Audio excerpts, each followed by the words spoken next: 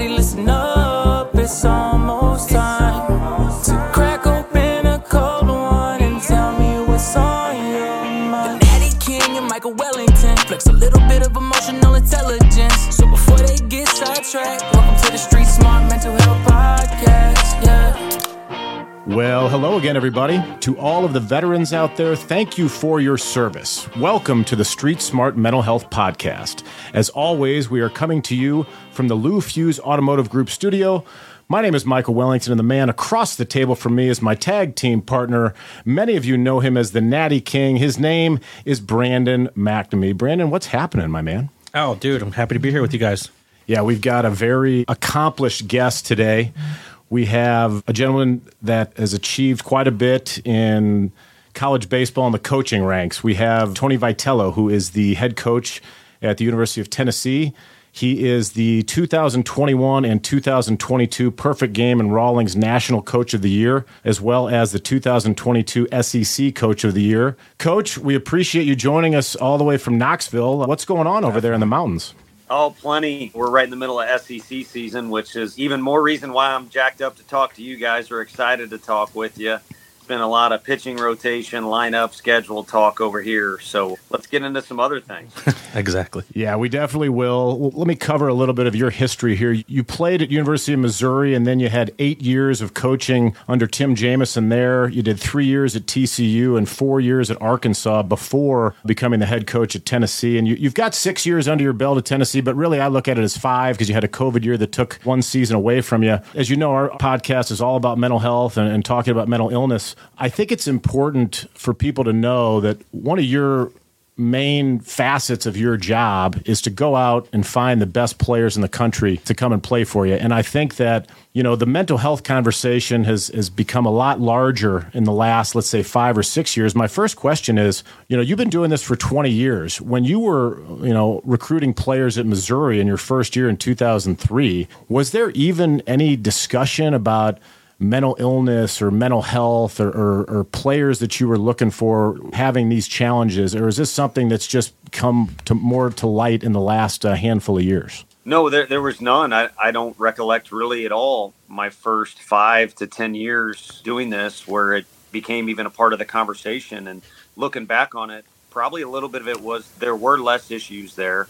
I think that's fair to say. But I think also probably some issues were swept under the rug or people tried to keep those kind of in the closet, and now times have changed. Yeah, I think one of the things that jumped out to me was when you go into a player's kitchen or living room and you sit down with the parents, in these last handful of years, have both players and parents been more open about maybe a mental health condition that the kid is living with, or is that still something that people keep quiet and then you find out when the kid gets to your campus? No, I think there's been some issues where people are looking more for, hey, how can you accommodate my son or even daughter? Because as coaches here on our campus, we've become pretty close-knit, and we all want to help each other in recruiting. And any resources, ideas we have to accommodate people that have specific needs or some things that are obstacles for them off the field or even on the field that they need assistance with, we want to get it done. But yeah, there's also occasions where it could be a skill on the field. It doesn't matter. You get surprises when you get a recruit to actually show up on campus.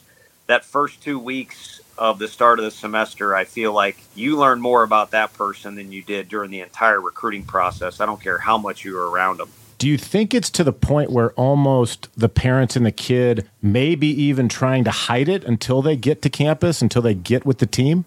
Yeah, when you deal with athletics, pride is such an important word, and in particular with males, you know, you don't want to show signs of weakness. Yeah. And unfortunately, a big part of recruiting in our sport I can speak to from my knowledge is it's almost like a game of poker, and it really doesn't need to be. At the end of the day, what you're looking for as a family and, of course, a coaching staff is a good match.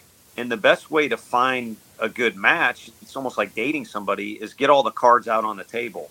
But we're a partial scholarship sport, and probably one thing people think is, hey, if we show any kinks in the armor, our scholarship offer might go down. Yeah, I mean, I think that's something that if I was a kid, knowing what everybody knows my story in this podcast about living with bipolar disorder. And I didn't know that I had bipolar when I was in college. So when I got recruited to play golf, I certainly couldn't share that. I didn't know that I had the disorder until after I got out of school. But I think that's a great point you make. Like, I can see how maybe a family or a kid, or both the family and the kid, might want to keep it under wraps until they find that comfortable situation for whatever sport they're going to play. Now, I know that since you've been the head coach at Tennessee, obviously your responsibility has changed from when you were at the other schools. When you're running the entire show, you're even more responsible for everybody that's on your roster and everybody that's in your clubhouse. Have there been situations that have come up since you become a head coach where a kid has either come to you and told you about a condition they have, or something that you noticed just from their behavior that you guys had to address? Yeah, we serve as their pseudo parents when they're here, and we've got to look out for them. And don't get me wrong, it's self-serving. If they do well in the classroom, yeah, they get better grades, but also they're less distracted on the field, therefore likely to perform better. There's a bunch of other circumstances.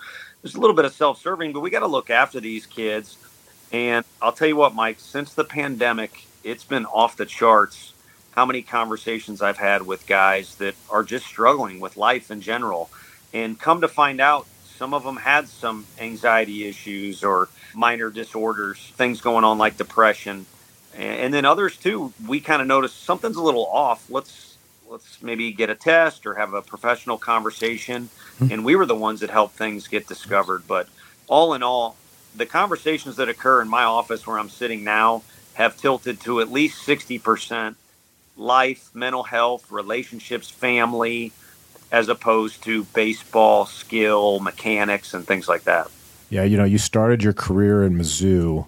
Is there anything that you've seen change from a protocol standpoint when it comes to mental health and being involved with one of these teams? In other words, obviously 20 years ago when you started cutting your teeth and getting going in the coaching ranks, maybe this stuff wasn't as prevalent. Now, like you said, you got guys coming into your office to discuss all these different things. Is there anything that either the university does or maybe the conference does to help the kids deal with something that may arise? Sure. My knee-jerk reaction, or just dudes having a conversation, is I truly believe most people have a good heart, but the power of the lawsuit has changed a lot of things. And the power of social media influence, where if you have one quote and poor taste on Twitter, you lose your job. So a lot of people are just flat out on eggshells. Oh, yeah. Now, something that's happened with administration is almost everyone now, especially with an SEC budget, has a mental health office, and they may call it something different, and it may be multiple people, one person, but there are professionals that our athletes and any other athlete in this particular department can seek out and have conversations that are not going to be reported back to coaches who ultimately hand out scholarships, make out lineups. Yeah, I'm sure it's extensive. In all the players that you've had play for you, at all the four different schools that you've worked, have you seen a difference between, or not a difference, but some of the kids that turn out to have a mental illness, whether it's depression or whether it's anxiety or whatever it might be, maybe it's bipolar even, but do those kids, do they have just as much talent to play the game as maybe a kid who doesn't have a mental health condition, or is it the other way around? Like, does the mental health condition hamper their play or hinder their play? I think it's like any set of circumstances. If it's cold outside, you can, the toughest cold weather player I ever coached or helped coach was Ian Kinsler. He's from Tucson, Arizona, and he transferred up to Missouri, and he's just a tough dude. Other guys wilt, because they're a little bit cold. So it's like any set of circumstances, what you make of it. And I've seen some players actually confront or meet the challenge of their issues head on, and it actually makes them a stronger player. And then the one disturbing thing that I've seen is when you do ignore signs of what's out there, or you don't come forward with things that are going on, it can eat at you and it can make you worse. Have you noticed, obviously you've been doing this a long time, have you noticed that you're getting a lot of them that are actually, you said that they are being more open with you. I guess they're not afraid to talk to you about shit that's going on that might be fucking them up a little bit. Like they're okay with telling you and they coming to you, and if you kind of like, is that more now than it used to be? Yeah, it is. And the big positive is you finally let the first curse words go. That way I'm not on. Oh, fuck, dude. Yeah, like please. I was talking about. No. Yeah, Hey, I'd let those fly. I'm used to these interviews like, hey, who you pitching on Friday and stuff like Oh, that. no, no. To directly answer your question, they come forward to us and they typically pick a coaching staff member that they trust more than the other. And at times it can be the younger guys like the volunteer coach or a student coach. Right. So that's a good thing. What's upsetting or a little alarming even is we repeatedly let them know about the professionals that we have across the street is where our building is. And there's not as big of a number that you'd like to see go over there. Now, there's more kids than probably in the 90s going over there and sitting on a couch and saying, these are my feelings and these are the type of emotions I got going on. But I also know, pretty well that there's not as many going over there that should, even though we recommend it. Right. And they're probably terrified to go to you, I'd imagine. Yeah, well, you don't want to show sign of weakness. Right, and again, we make the lineup up, so why is this guy going to trust me to pitch against South Carolina when I just came to him and said, I'm depressed about my girlfriend and I breaking up, or this is my dad puts pressure on me, or anything like this? I know that, you guys had a tremendous run in both in 21 and 22. You had that trip to Omaha in 21, and your team in 22 is arguably better than that team.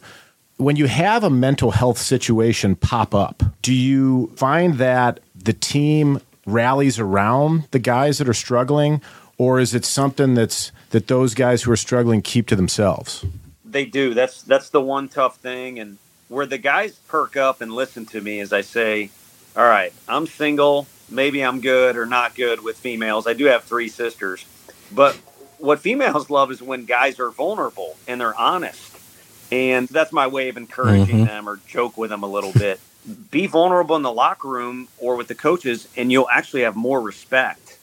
Right. So the guys who are willing to step outside of their comfort zone and say, hey, sorry, I didn't play well last week because I got this going on at home or whatever. It'll open up lines of communication, and it'll also make the guys who have stuff going on themselves feel like, okay, I'm not the only one that's got some distractions or some issues going on. And again, even then, I think some of the guys hold on to stuff too much and don't come out with what they got going on. But it does open up lines of communication, and it does add comfort, even though it's at first a discomfort for that person that's coming forward with the truth. Yeah. And we try to tell, that's everywhere. That's outside of the locker room too. That's just men in general. We don't say shit about shit. And then once we do, I can't even, and I bet it's got to be even more stressful when you're in such a competitive, you might have like a couple of guys that are competing for the same spot. They don't want to fucking tell somebody, they don't want to be the first one to break that, because then they might feel like, that guy's got an advantage now because I just told. So I can't even imagine how much they hold that shit in. It's got to be just. It's such a powerful thing to coach a kid who's not concerned what other people think. Yeah. There you go. We try and get our guys to be, hey, you need to be your best coach, and I'm here to support you or help you. But if you're worried about pleasing me every day, you're not going to be a good player. Right. The guys who naturally have that comfortable in their own skin type trait are your best players. So again, if the guys were willing to acknowledge that or just educated on that, they'd be more likely to understand being comfortable in your own skin as a person and saying who you are. I got this problem, or this bothers me when this happens, or this triggers this thing. It'll actually make them a better person and a better player if they're an athlete. We have covered so much here. Let's take a quick break and come right back. What you want, Lou Fuse has got it. We've been here for over 70 years, giving back to community charities, local organizations, and youth athletics. And now we're the official automotive sponsor of St. Louis City SC. We've been here, providing the best car buying experience to our customers. Lou Fuse, we are here with the respect you deserve for 70 years and counting. R-E-S-P-E-C-T, get the respect that you need. The Street Smart Mental Health Podcast is powered by Birdies for Bipolar. Birdies for Bipolar aids veterans and civilians living with mental illness by using golf as recreational therapy. For more information, check out birdiesforbipolar.org. That's birdies, 4, bipolar.org. Welcome back to Street Smart. Let's dig back in. I can't remember if you're still doing this. Please let us know. But I think you guys were doing some yoga work with your team. And my question is, yoga is certainly physical, but it's very mental as well. Are you incorporating and continue to incorporate those types of activities for your team? And what other kind of mental helpers are you allowing for the team? I mean, do you guys use a sports psychologist along with the yoga? Like, what kind of things are you doing to, help your team with the mental side of the game? Yeah, we've got a sports psychologist that's over a part of that group I mentioned with the administration, but there's also some people that are there to help with substance abuse or anything else you can think of. We're up to, I think, 5 people now, so they each kind of have their own specialty. Those resources are available. Substance abuse is probably something that you'd have to deal with a lot at that level and that age, And again, here's what sucks about society is when kids get here, how great would it be for all the athletes to get together and talk about drinking? Mm-hmm. And if you are going to drink, do this, don't this, Yeah. If you do this, this is how it affects your body. Talk about a DUI. It should never happen. You can call anyone in the athletic department or your fraternity or sorority. You got Uber and stuff like that. You could prevent a lot of mistakes that occur if you were able to be a little more honest. But right. Again, politically correct rules the world, and it definitely rules the world when it comes to a university. Yeah. So, but I think getting back to answer the yoga part, it's so huge. Being in your breath and being in the moment is almost impossible for these guys, especially with their phones in their hand. So to not have the phone and to sit there and listen to relaxing messages and music is a massive start to having, wellness mentally. But then the other things that come with it too are a benefit. Man, I've never done yoga, and I've always heard a lot of great things about it. I really have. It's a no-brainer. And now with YouTube and, I use the Peloton app because my sister let me use it during the pandemic. You can mix in a 15 and 20-minute session. If you go to a yoga studio where there's cute girls and you got to show up super early to get a spot because of it, that turns into like an hour, 45-minute deal. Yeah, and you got babes bending over in front of you and you got a boner and shit. And who needs that? I like my job. I want to keep it. So I just kind of stay up in my condo and do my deal for 20, 30 minutes. Just throw it on the TV? It serves as a way to meditate, a way to get peace of mind, a way to get flexibility and physical, advantages as well. So it's a no-brainer. It's one of those things that if you wrote down, like, what are like 8 things that the most successful people in their business do? Jerry Seinfeld as a comedian, Tom Brady as a football player, a bunch of other people. Right.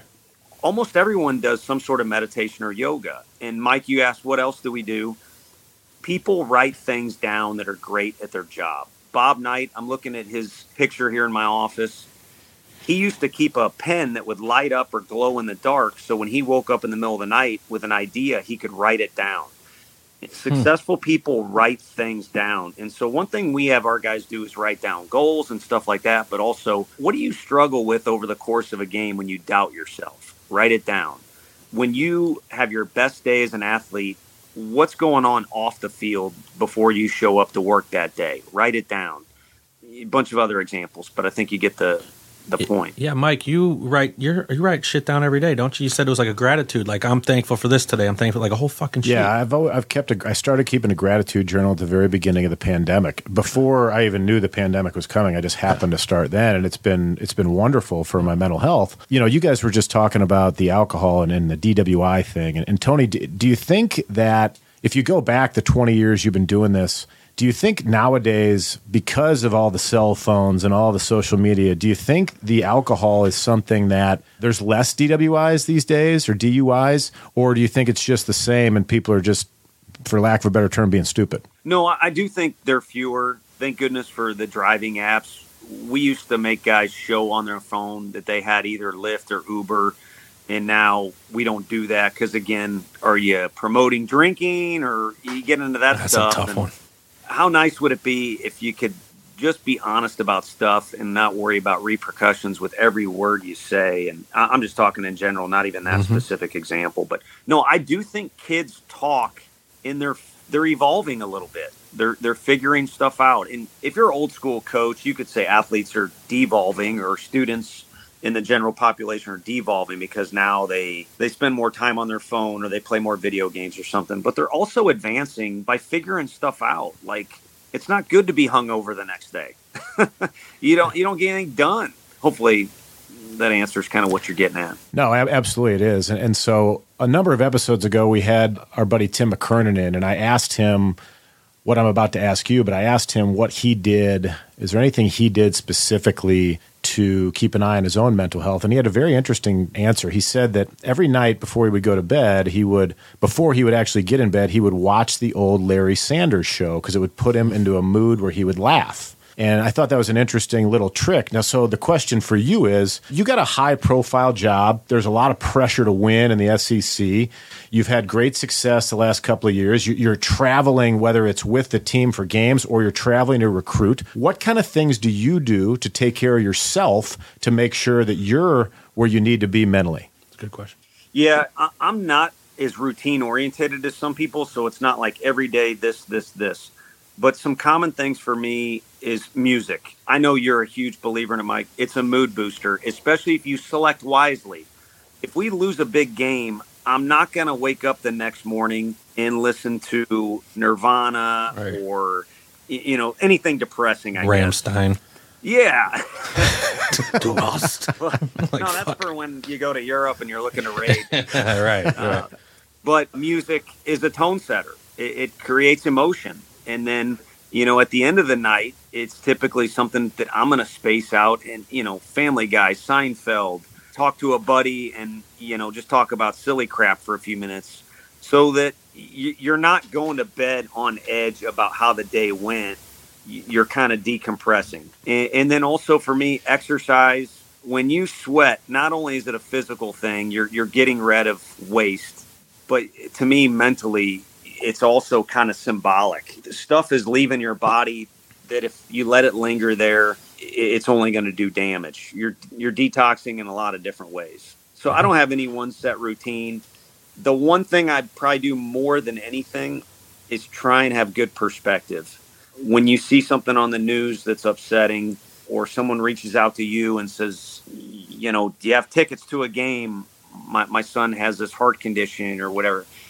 Make sure you take the second to realize where you are in life is not as important as you think. And the struggles that you have, even if you got them really, really bad, someone out there obviously has them worse. Man, that ain't no shit. Yeah, I'm glad you brought up the music, too, because we've done about, 15 podcasts, and I think music's come up on 12 of them. Well, yeah. And it really, really is a powerful thing. Tony, I was going to tell you that I think you and Brandon are from the same neighborhood. Are we? Really? I think so. I believe so. Pleasant Hollow. Wow, Wedgwood for me. No shit. Yeah, I was Central Parkway in Shackelford. Okay, yeah. Hazelwood Junior High. I could hear Hazelwood Central's football announcer when they would, and they'd have a game on Saturdays back in the day. Oh, shit, wow. Yeah, right up the road. Yeah, I don't think the Kmart we used to walk to is there anymore, right up the road from Central, yeah. No, it's not. Yeah. I was down there last week, and it's not there anymore. Or it is, but I don't know. There was a Grandpa Pigeon's right up there, too. That was the spot. Oh, yes. That was where you went. If you're high class. Yeah, we try to have a little St. Louis flavor with the Street Smart Mental Health podcast. That's I didn't for know sure. that. That's cool, man. That's as you should. It's a city based on tradition and locations. Obviously, where your high school is located can either maybe get you a date or get you fired from a job. It's a pretty big deal around those parts. Yeah. Well, Coach, can't thank you enough for your time and your viewpoint. You deal with young guys and great athletes, and it's cool to hear your perspective. And we really appreciate you coming on and spending some time with us. Big time, man. Really. Yeah, you bet. And not to end on a preachy note, but the one thing I thought about before jumping on here is I coach a bunch of competitors, and if they play ping pong, they want to win. If we track sleep on those Whoop bracelets, they all want to sleep the best. So why do you not want to compete either with yourself or against others with your mindset? And that's for everybody. Exactly. Not everyone gets the benefit of being an athlete. So your one chance to compete can be with your mindset. Where are you at? How can you get better at it? Research it, work at it, grade yourself out on it. And I don't see how you're not happy with the results if you just improve a little and you approach it that way. Amen. Absolutely, dude. Yeah. Well, thank you so much, man. Really, really, really appreciate you. And it was nice meeting you over the earbuds. the airwaves. Yeah, for sure. Maybe in person sometime. Yeah, I'd love to. Yeah. I'm glad you guys didn't bring up too many stories from my past. That's helpful to my mental health. Of course. So that is the head coach at the University of Tennessee baseball program, Tony Vitello. Thank you again, sir. And for my partner, Brandon McNamee, I'm Michael Wellington. We will see you next time on Street Smart. Thank you, guys.